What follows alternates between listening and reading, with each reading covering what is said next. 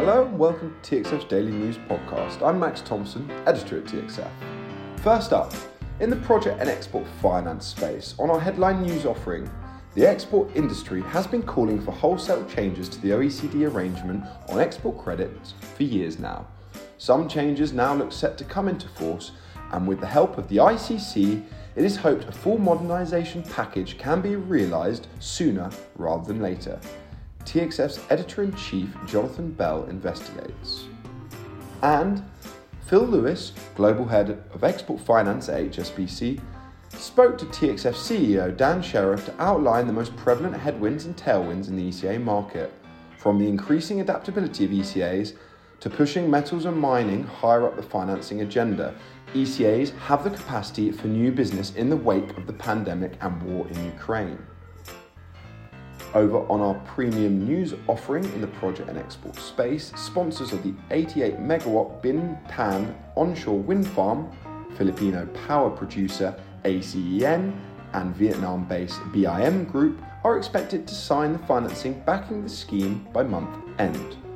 The bid deadline for EWEC and Tadweer's 900,000 tonnes per year waste-to-energy project near the existing Al Dafa landfill in Abu Dhabi has been postponed to mid-February from December the 9th. And Norway-based Vargrønn, a joint venture between Eni, Plenitude and High-Tech Vision, has closed on a debt facility in the wake of its recent acquisition of a 20% stake in the Dogger Bank A, B and C projects from Eni Plenitude.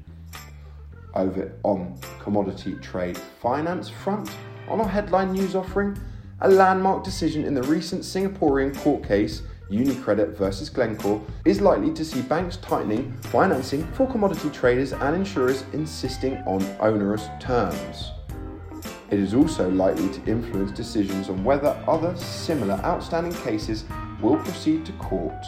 TXF's Jonathan Bell takes a closer look at the debacle. And there is going to be a major change in the world of supply chain finance next year that will bring more transparency to supply chain finance programs. TXF's Catherine Morton, Head of Trade, Treasury and Risk, asks, what do the new FASB standards mean for corporate suppliers and buyers and for investors?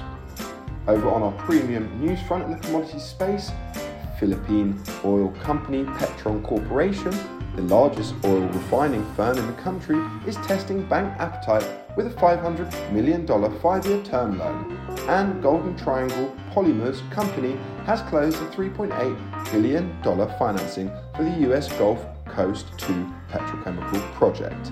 That's all for now, folks, and don't forget, you can subscribe to our podcast on your usual podcast provider. You can also find us on Twitter, Facebook and Instagram using the handle @TXF Media.